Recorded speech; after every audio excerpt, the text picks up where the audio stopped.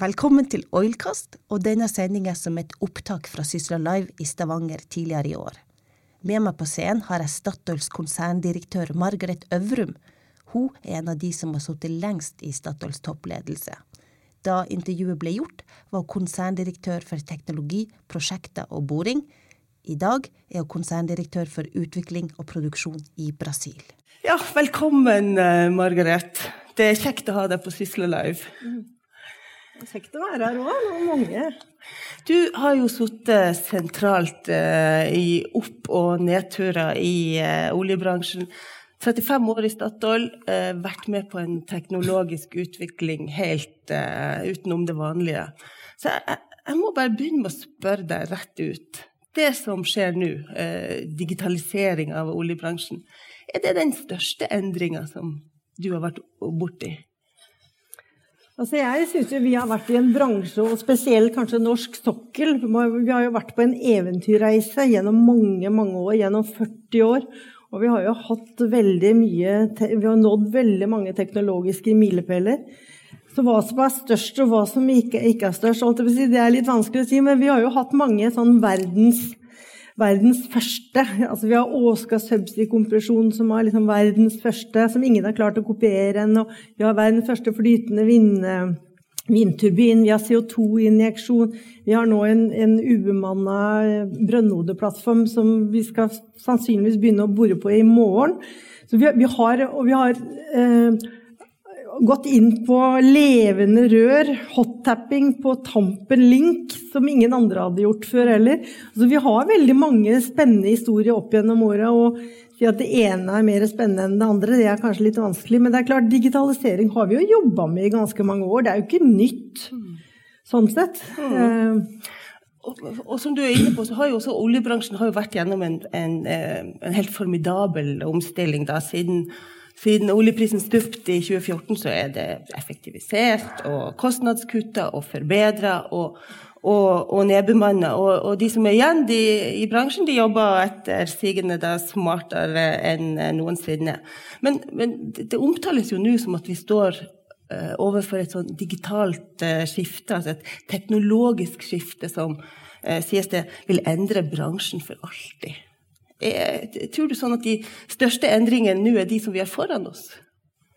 Altså jeg tror jo kanskje spesielt i senere år at vi har gjort veldig mye endringer, men det litt annerledes nå, for hastigheten mye fortere. Altså, du må være mye raskere på labben enn det du kanskje har vært tidligere. Men det jo et stort mulighetsrom med hensyn på digitalisering. Altså, i hvert fall sånn jeg ser det, at du kan øke inntekten, få mer funn, du kan øke recovery-rate, øke produksjon, altså inntektssiden kan øke. Vi ser jo at vi kan redusere kapitalkostnadene ganske mye. Vi har jo satt oss et potensielt mål på å redusere kapitalkostnadene på ubemannede installasjoner med 30% i forhold til konvensjonelle installasjoner. Så du kan automatisere mye mer enn det du har gjort tidligere. Operasjonskostnadene kan du redusere gjennom å kanskje vedlikeholde på en helt annen måte, at du vedlikeholder gjennom mer prediktivt vedlikehold. Og så det litt sånn hjertebarn mitt også, og det altså jeg mener jo at vi kan forbedre sikkerheten også gjennom digitalisering. Vi sitter jo på vanvittige datamengder på hvordan vi har gjort ting, og hvordan vi kan bruke det på en positiv måte og bli en enda mer lærende industri enn det vi i dag. Og jeg ser og vi jobber jo med et sånn alternativ hvor du har en pilot på Oseberg, for å ha en litt sånn type Siri, hvor du kan, altså når du skal ut og jobbe, så kan du spørre Siri om, ja, når tid jobbet vi på dette sist, hva gjorde vi, hva skjedde, hvilke erfaringer skal vi ta med oss, og så bruke på en måte mulighetsrommet i mye større grad. Og sikkerheten også, tror jeg, du kan få folk også litt vekk fra eksponerte zoner, for eksempel, gjennom mer automatisering. Så det veldig mye. Det et stort mulighetsrom. Ja. På få år så jo break-even-prisen på nye utbygginger jo halvert. Og Konkraft, som jo et samarbeidsorgan for både oljeselskap og leverandører og fagforeninger og alt, de går vel langt i å si at det må være et mål om å få til en ny kostnadshalvering innen 2025, sier de faktisk. Tror du det går an? Jeg vet ikke om jeg vil binde meg på en måte til Masta og si 50%. Jeg sa jo at ved nye konsepter så tror vi at det er potensial i forhold til konvensjonelle på 30%. Vi tror jo at på optimalisering av produksjon, kanskje vi kan øke produksjonen et eller annet mellom 2 og 4%. Operasjonskostnadene våre på mer ubemannede installasjoner kan redusere kanskje med i hvert fall et potensial på 50%. Så automatisert boring tror vi har et ytterligere potensial på en 15%. Og her handler det jo egentlig også om å sette seg litt sånn djerve mål og jobbe praktisk. Altså jeg tror det er viktig å ikke bare snakke om det, men liksom å gjennomføre noe.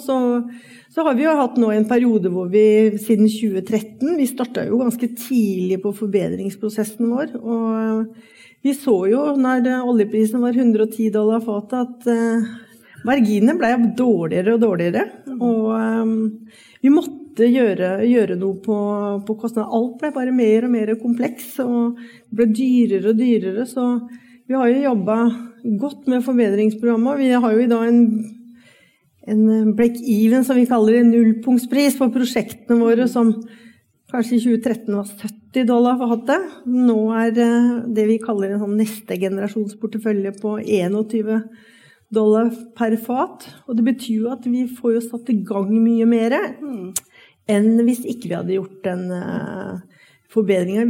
Vi borer 80% fortere i dag enn vi gjorde i 2013. Kostnadene har gått ned 40% på boring i gjennomsnitt. Vil dere klare å fortsette det også hvis oljeprisen skal holde seg høy? Altså det som vi hadde jo også en kapitalmarkedsdag i London her for et par uker siden, og en av de tingene som vi er veldig overbevist om, at det vi har gjort av endringer nå siden 2013, det mesteparten av det bærekraftig, for det forenklinger på konsepter, effektivisering av boring, standardisering, bruke infrastrukturen på en mer klok måte, kanskje litt andre typer kontrakter som bygger opp mer performance-baserte kontrakter. Så vi har jo vært veldig klare på at 80-85% av de forbedringene vi har bærekraftige og varige. Og selvfølgelig så har vi også noe på markedssiden i tillegg. Vi har jo en har jo fått billigere terms and conditions også, men det en liten del av totalen. Veldig liten del, overraskende liten del. Ja. Tilbake til digitaliseringen, for av og til så det litt vanskelig å få grep på hva det betyr. I Statoil så deler dere sånn grovt sett inn i 3 deler. Altså dere har automatisering av prosesser, og så avanserte analyse av data. Og så har du da den her, som du har vært litt inne på, den her hardware-biten av digitalisering, altså den som går på robotisering og ubemannede plattformer og den sånn. Du nevnte Oseberg Vestflanken 2, der dere skal begynne å bore i morgen. Det i hvert fall planen vår å gjøre det. Det jo ubemannede brønnhodeplattform, det jo strippet for mye utstyr da. Den veldig snerten. Ja. Du har ikke helikopterdekk, du har ikke brannpumper, du har ikke passiv brannbeskyttelse. Altså hele designen her veldig annerledes enn andre typer plattformer, så det kjempespennende. Men du begynte egentlig på å si at det så mye snakk om digitalisering. Ja. Og jeg jo en sånn veldig sånn praktisk person da. Jeg klarer ikke å gjøre det hvis jeg ikke forstår, Jeg må på en måte kanskje litt sånn ingeniørtype på sånt noe. Og jeg synes jo det jo mye bøssord rundt digitalisering. Jeg ikke så veldig opptatt, jeg ikke så flink til å snakke om alle de bøssordene heller. Jeg vil bare gjennomføre, og gjøre ting, og sette oss mål, og så gjennomføre. Og vi har jo de 3 hovedområdene som du nevnte, med prosessautomatisering, som på en måte for eksempel supply chain og optimalisere en prosess, eller mye manuelle, du vet, det gjøres jo faktisk mye manuelt arbeid I dag som kan automatiseres også med sånne software-roboter, og det jo den delen, og så det den mer som går på avansert analyse. Og det klart, vi sitter jo på en enorm mengde med data. For å illustrere det, vi sitter på 28 petabyte, og det høres veldig mye ut. Og det altså hvis du sier at det 50 ganger den amerikanske DNA-databasen, så sier det kanskje enda mye mer. Så og vi bruker jo ikke dataene våre godt nok. Det ikke lett nok å hente ut dataene. Og det å gjøre litt mer avansert analyse på seismikk, på prosess, på recovery, eller utvidningssiden, det et område som vi jobber veldig mye med, og det 3. området som den hardcore, som du sier. Og det synes jeg kanskje det I hvert fall et veldig spennende område, og vi jobber jo med, vi har jo faktisk, sånn som med drone for eksempel, så har vi bruker drone I forbindelse med shale I USA for å følge opp om det har lekkasjer. Vi bruker droner på vindmøllene våre I England for å se på statusen på de. Vi bruker droner på faklene våre ute på norsk sokkel for å... Og så nevnte du automatisert boring, for det testet dere I Barentshavet I fjor sommer. Ja, det testet vi. Vi hadde en Barentshav-kampanje, og vi har jo jobbet med automatisert boring gjennom 10 år, og hatt utviklet deler sammen med leverandører. Men så satte vi jo det sammen til en pakke som vi brukte nå på Songa Enabler, og det var grådig morsomt, fordi at vi hadde jo borerne der, og borerne, de så egentlig at oi, nå begynner det å skje noe, og systemet feil. Nå skjer det noe som egentlig ikke skal skje. Og da begynte jo noen pumper å starte, og så vi på det etterpå. Det viste seg jo at det var jo system, vi har jo bredbånd I hele borelinja, og vi så jo på det, og det viste seg jo at det var jo systemet som var riktig. Det var jo på en måte human brain som ikke reagerte raskt nok. Og vi sparte faktisk 2 sidesteg, 10% av totalkostnaden våre I Barentshavet på at vi hadde det systemet. Ja, 100 mil, ja. Masse penger. Så det var jo veldig, og det var jo på en måte, vi fikk jo veldig sånn troverdighet og tillit hos borefolk også, de som brukte det også. Så det var veldig, veldig gøy. Det ikke gøy at kunne fått et sidesteg, det ikke det jeg mener, men vi unngikk det. Så jeg har veldig tro på det fremover, og så har jeg jo veldig tro på mer ubemannede installasjoner, mer automatisering, og vi har jo laget oss et veikart som vi viste på kapitalmarkedsdagen for noen uker siden, og vi har jo begynt for lenge siden, men Åsgard subsea-kompresjon jo den går som en klokke. Det 100% regularitet, går hele tiden. Så tenkte vi så at ok, alt det utstyret vi har der, hvorfor kan vi ikke bruke det på en toppside? Det tross alt lettere å komme til. Krever like lite vedlikehold på en toppside som det krever I subsea på en... og så har vi... Flyttet egentlig subsea opp da? Altså vi går litt motsatt på en måte. Og så har vi sett på, vi har jo utviklet en del teknologi også, og så ser vi på en automatisert prosessplattform I øyeblikket, og kombinerer på en måte en sånn løsning med annen subsea, kanskje med en ubemannet brønnhodeplattform. Og så har vi et videre løp hvor vi ser på Pion, et felt som det har vært umulig å få lønnsomhet I, men som vi ser på et veldig spennende konsept hvor vi kan sende gassen direkte til markedet, ikke gå via en host eller noe I det hele tatt. Og så ser vi på videre konsepter med og uten infrastruktur, på dypere vann, lenger ut. Så vi har liksom laget oss et veikart på hvordan vi kan utvikle marginale ressurser, både på norsk sokkel og internasjonal sokkel. Så, ja. Før vi går videre, så skal vi ta opp en kollega ut av det. Han har jobbet I Statoil I 10 år, I forskjellige stillinger. Og nå så han leder av Statoils digitale senter.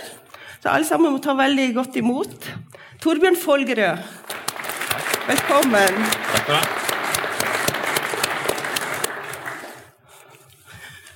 Jeg må begynne med å gratulere. Fordi at du har vært konstituert digital direktør helt siden stillingen ble opprettet. Men I går så ble du fast utnevnt. Takk. Ja. Og det jo fordi han har gjort så god jobb. Ja? Det derfor han har fått det. Ja, men sånn helt kort da, hva går jobben din ut på?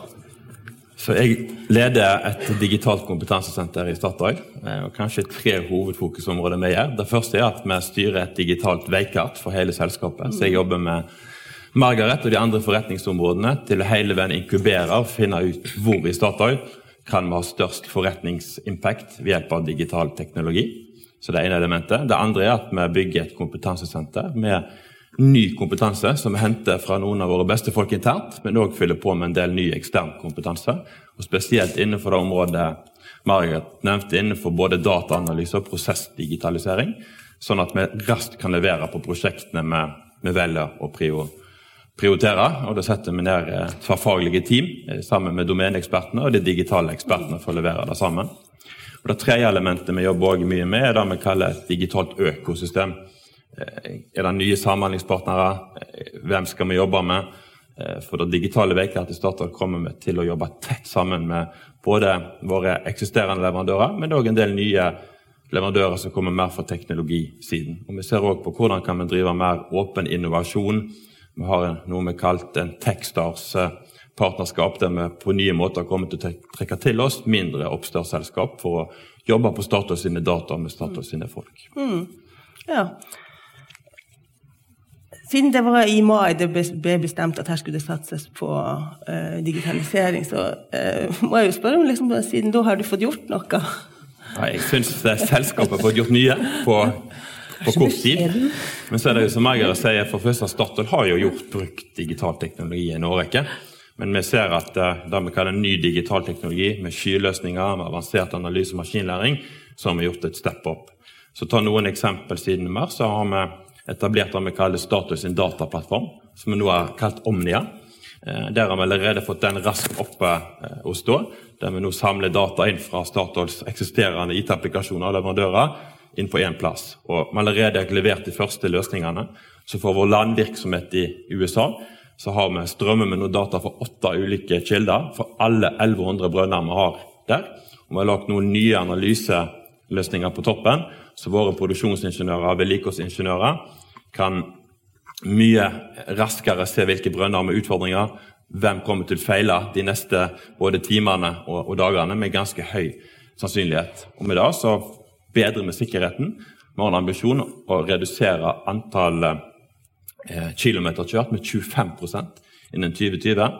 Vi har også en ambisjon I USA å øke verdiskapning med $500 millioner ved hjelp av denne digitale teknologien.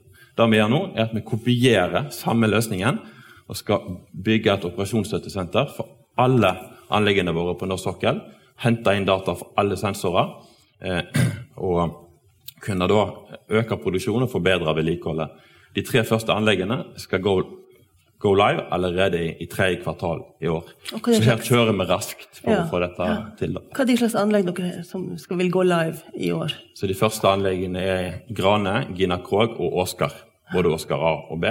Og så kommer vi til å ta læring fra dem, før vi da etter hvert har en stegvis implementering og tar nye anlegg på det. Ja. Så det var noen eksempler, jeg har mange flere også I forhold til hva var levert. Ja. Men det bestemt hvor dette integrerte operasjonssenteret skal ligge? For der kan du liksom styre alle brønner fra et sted? Som ikke besluttet lokasjon, der kommer til å være enten I Stavanger eller I Bergen. Så senteret kommer da til å ha personer som virkelig kan domene, produksjonsoptimalisering, vedlikehold, sammen med det vi kaller data scientist i Statoil og programvareutviklere. Så senteret vil da sitte stadig utvikle og teste ny teknologi fra våre leverandører, som utvikler internt, og jobbe og rådgi da alle våre anlegg på norsk sokkel i forhold til å ta i bruk nye digitale verktøy. Og ambisjonen der jo faktisk, som Margaret var inne på, 2 milliarder dollar, ser vi potensialet i økt inntjening fra 2020 til 2025. Så. Og det årlig da? Ja. Nei, fra 2020 til 2025. Men jeg har lyst til å si litt, for jeg føler, når jeg reiser ganske mye internasjonalt, en av de tingene som vi flinke på, også i Statoil, og det å jobbe på tvers. Altså, jeg har ikke noe tro på et sånt digitalsenter som sitter og kokklurer for seg selv. Altså, vi må jobbe med kjernekompetansen, være integrert i kjernekompetansen, og det jo noe som Torbjørn veldig opptatt av også, at vi jobber integrert. Og hvordan vi jobber på tvers av faggrenser og disipliner, det ganske genuint egentlig. En av de områdene som dere jobber sammen på, det jo Johan Sverdrup. Alle i salen kjenner jo til gigafeltet rett utenfor. Sinnssyke mengder oljer skal drives fra Stavanger, og alle i oljebransjen blir litt sånn høytidsstemt, merker når de snakker om Johan Sverdrup. Dere sier at Johan Sverdrup deres digitale flaggskip, dere og partnerne sine. Hvilken måte da Sverdrup mer digital enn tidligere utbygginger? Nei, altså vi gjør jo mye på Sverdrup. Du kan si at vi legger jo til rette på undergrunnsdata nå for å kunne plukke undergrunnsdata og ha mer avanserte analyser. Det jo en ting som vi gjør. Det klart vi legger opp til prediktivt vedlikehold. Vi jobber med kanskje noe vi kaller cruise-kontroll på brønner og på produksjon. Altså, alle vet hva cruise-kontroll på en bil. Det å optimalisere og automatisere produksjonen.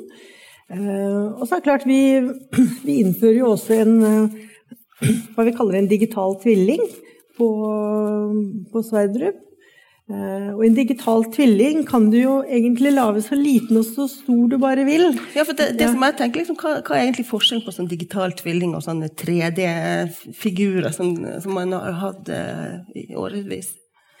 Ja, jeg kan jo prøve å forklare, kan du heller legge til litt. Men altså, som jeg sa, det kan du lage på en liten del. Du kan lage på en utstyrsenhet, eller du kan lage på en utstyrspakke, eller på en hel installasjon. Vårt mål på Sverdrup jo å lage en digital tvilling for hele feltet. Så må du begynne litt i mindre målestak, og så det meningen at vi skal ha en digital tvilling på hele de 4 plattformene, pluss den plattformen som vi forhåpentligvis beslutter om ikke så veldig, veldig, veldig lenge. Og så for meg, og jeg må forklare ut fra sikkert litt for enkel måte, men 3D for meg jo en visualisering av alle fysiske data. En 3D av meg for eksempel jo en kopi av meg. Og så har jeg mange parametre, både høyde og lengde og i hvert fall bredde og sånn. Og så en digital tvilling jo på en måte, da kan du begynne å simulere, Margaret skal ut og løpe en 5 kilometers tur, hvordan påvirker det, eller hvordan hjerterytmen, O2-opptaket, hvordan fettprosenten, og så videre, ikke sant? Og så når du har en digital tvilling, så kan du simulere det. Ok, hvis fettprosenten hadde gått ned litt, da, hvordan kunne liksom utviklingen på løpeturen bli da? Hvis jeg hadde hatt litt lengre bein, som jeg alltid har drømt om, så hvordan kunne det utvikle? Og sånn kan vi gjøre med prosessen også, ikke sant? Når du har en digital tvilling. At du kan løse flaskehalser, Så mer data i sanntid egentlig, Torbjørn? Jeg tror det et element for de 3D-modeller til en viss grad mer statisk også, med digitale tvilling, men alltid real-time oppdatert informasjon om anlegget, og en anledning i forhold til samarbeid, både internt, men også med våre leverandører, så det lettere for de som med både i et feltutviklingsløp, men også i driftfasen til å se samme data, som Statoil ser, og for å øke samhandling og effektiviteten. Så det sånn at selv om oljebransjen lenge har hatt mye og avansert teknologi, så det jo også en arbeidsintensiv bransje da, med mye manuelt arbeid, altså med mer automatisering og fjernstyring og ubemannet plattformer. Hva skjer med tallet på ansatte i oljen fremover? Er det mulig å kutte kostnad, øke konkurransekraften uten å redusere bemanningen? Jeg tror det blir litt annerledes enn det har vært i dag, men jeg tror også det viktig å se mulighetsrommet her. Fordi at hvis du kan klare å få en høyere utvinningsfaktor, hvis du kan klare å finne mer, hvis du kan klare å få høyere produksjon eller redusere kostnaden, så får du bygd ut mer også. Så det veldig mye positivt at du kan få et høyere aktivitetsnivå. En annen ting så det mange som I hvert fall spør meg når det gjelder automatiserte eller fjernstyrte plattformer. Ok, vi har jo Subsea, det jo ikke så veldig mange mennesker som jobber på havbunnen heller, på Subsea, så om du har det på en måte en ubemannet installasjon, så det blir ikke noe mindre ressursbruk I en sånn setting. Men jeg tror, altså I hvert fall sånn som vi tenker på med hensyn på folk, vi jobber jo med å øke den interne kompetansen og jobbe med kulturen og det å ha folk som nysgjerrige. Jeg tror fremdeles ikke vi skjønner egentlig helt rekkevidden av digitalisering. Jeg tror jo ting vil komme. Altså, det går fort, og det blir veldig mye spennende fremover, men jeg tror ikke noen klarer å egentlig ha fantasi nok til å se hva endgame hvis det I det hele tatt noe endgame, men vi jobber jo selvfølgelig med å utvikle kompetanse vår, og det har et akademi.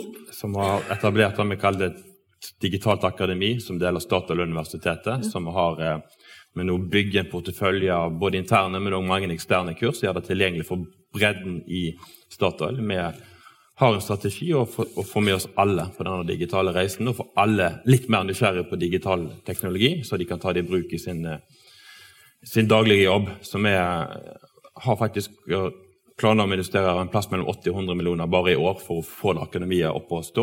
Og det går både på lederskapstrening som virkelig må sette retning, sette tøffe mål, forstå, men også alt fra IT-sikkerhet til maskinlæring til enklere samhandlingsløsninger. Så det et akademi som skal omfatte alle I Statoil.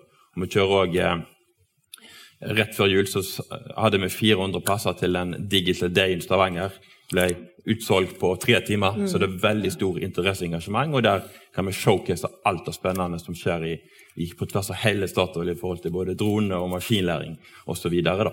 Så vi bruker mye tid internt på å få med oss bredden I Statoil. Så har vi jo mye mer digital kompetanse enn det en kanskje trodde for noen år tilbake. Så... Absolutt, og ta forskningsmiljøet til Margaret, det jo noen av de med teamet mest opp med I kompetensesenteret, men som har uttale med doktorgrad innenfor matematikk og statistikk, så må vi på en måte reallokere det og fokusere det mot analytics, maskinlæring og den biten der. Så det det mange 100 om ikke 1000 som jobber på digitale veikart I Statoil allerede nå.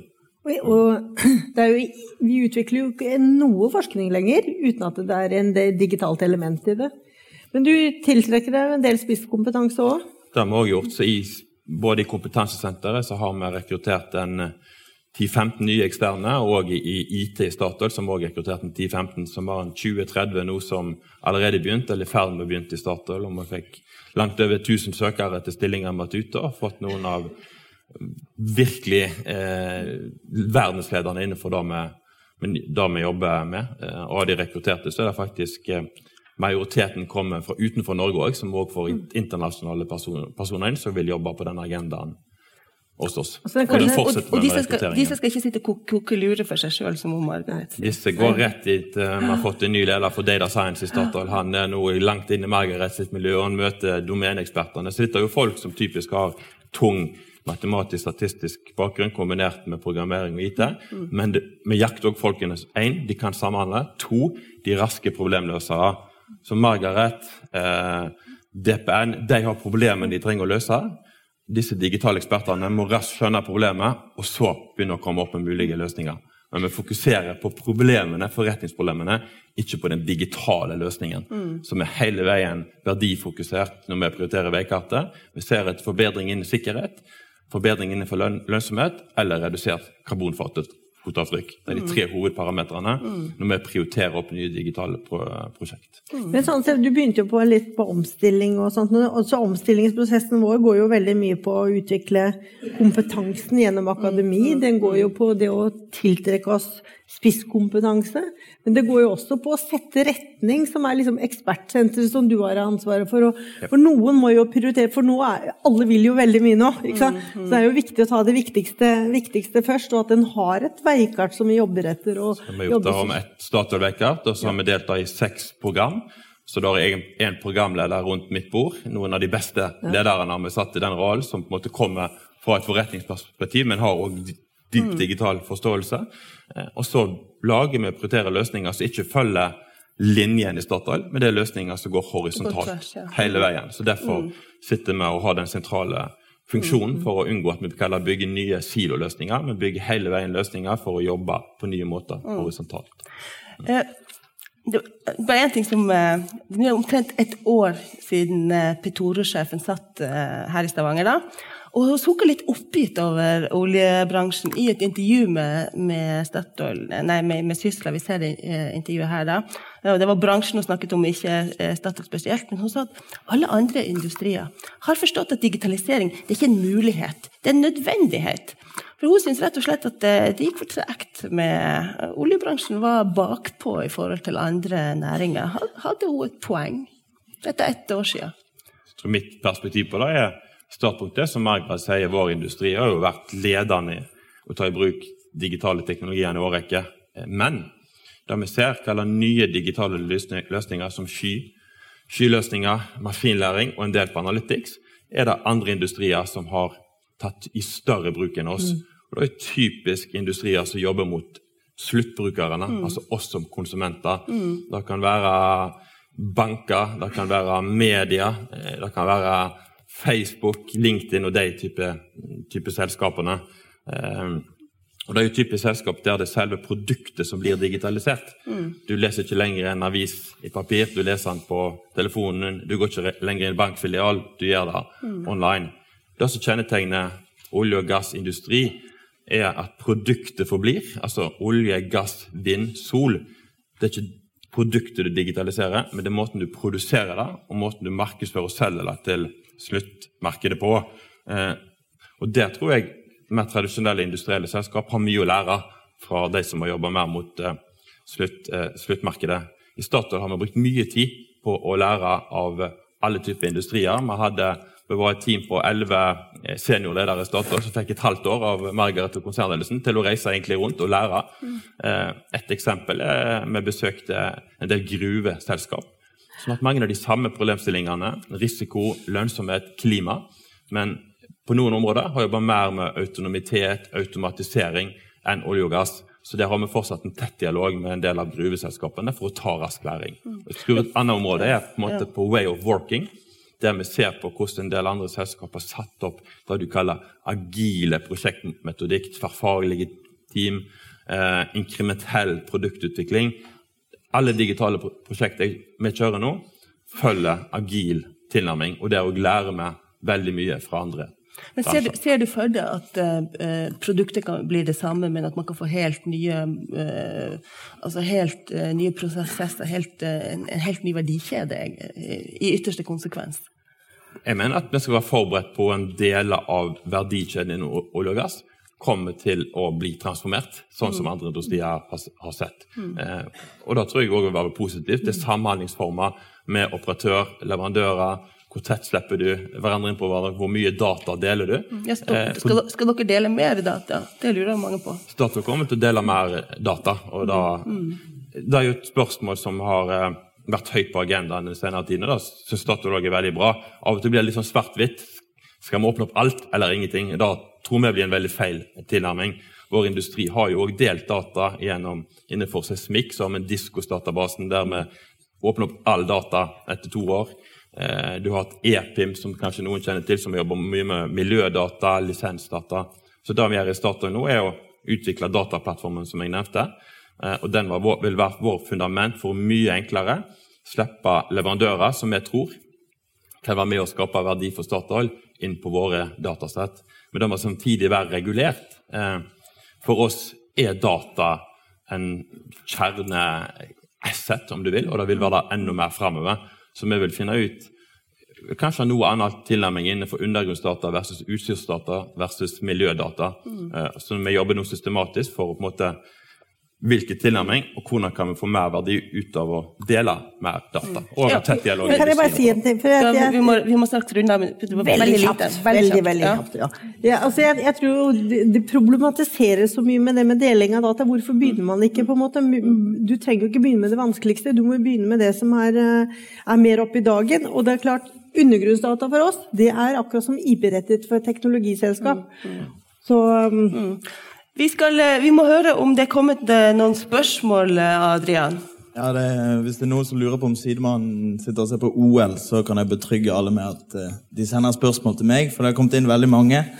Og jeg har prøvd å velge ut de beste. Et av spørsmålene som er kommet inn fra Narve Endresen i Fabi, som spør da, hva den største utfordringen? Er det endring av kultur, eller er det tekniske modifikasjoner på allerede modne felt? Altså, jeg er jo litt sånn teknologifrik på en måte, så jeg tror jo at det aller meste løser seg på teknologisiden, men det å få på en måte en hel organisasjon til å gå samme vei, og som er på søken etter endringer og forbedringer hele tiden, det er det som, for det første, det er det som kanskje det er veldig morsomt å få til, men jeg tror akkurat det å jobbe med kultur og få de der, alle skal jakte etter forbedringer, alle skal ha lyst på å gjøre ting annerledes, det tror jeg liksom kanskje er det mest krevende. Altså, der tror jeg du må tilnærming både kalle bottom-up og top-down bottom-up gjennom digitale akademier for med oss bredden. Men skal du lykkes med digitalisering, så er du helt avhengig av med i toppledelsen. Og Margaret, Eldar og konsernledelsen har brukt mye tid på temaet, og der tror jeg det handler om shaping, sette retningen, forstå mulighetsrommet, sette tøffe ambisjoner, som Statoil har gjort nå. Det handler om empowerment. Når du vet hvor du skal, gi mandat til teamene, tverrfaglige team, så handler det om å skape resultat.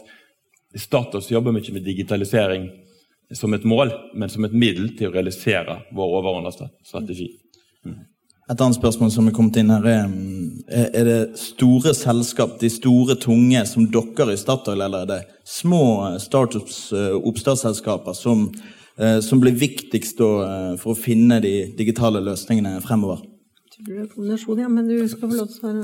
Sånn, mitt perspektiv på det er, for det første, hvis du tenker på hvor Statoil ser som en operatør, så ser vi at vi trenger de tradisjonelle olje- og gasselskapene. De kan faget, de kan utstyret, de kan domenet. De trenger vi, er også veldig nysgjerrig og ser på mulighetene, hvordan kan vi utvikle nye løsninger på analyse, få mer ut av data, og så videre. Vi har allerede gått i dialog og partnerskap med mer teknologifokuserte selskap, som ikke har vært industrielt fokusert tidligere. Det kan være Microsoft som et eksempel, som bygger seg mye tyngre der. Og den tredje er de mindre oppstartsselskapene. Vi må være forberedt på at de aller beste algoritmene og løsningene blir klekket ut i Boston, eller på Stanford, eller i Tel Aviv.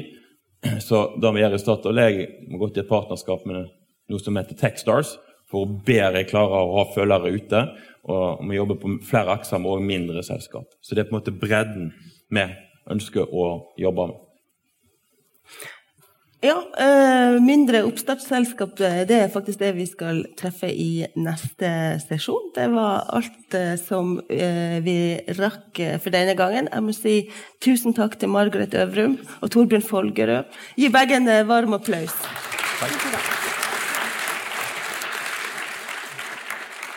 Du har nå hørt Oilcast, Sysla sin podcast for deg som følger med på det som skjer i oljebransjen.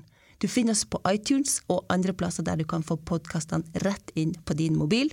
Vi høres!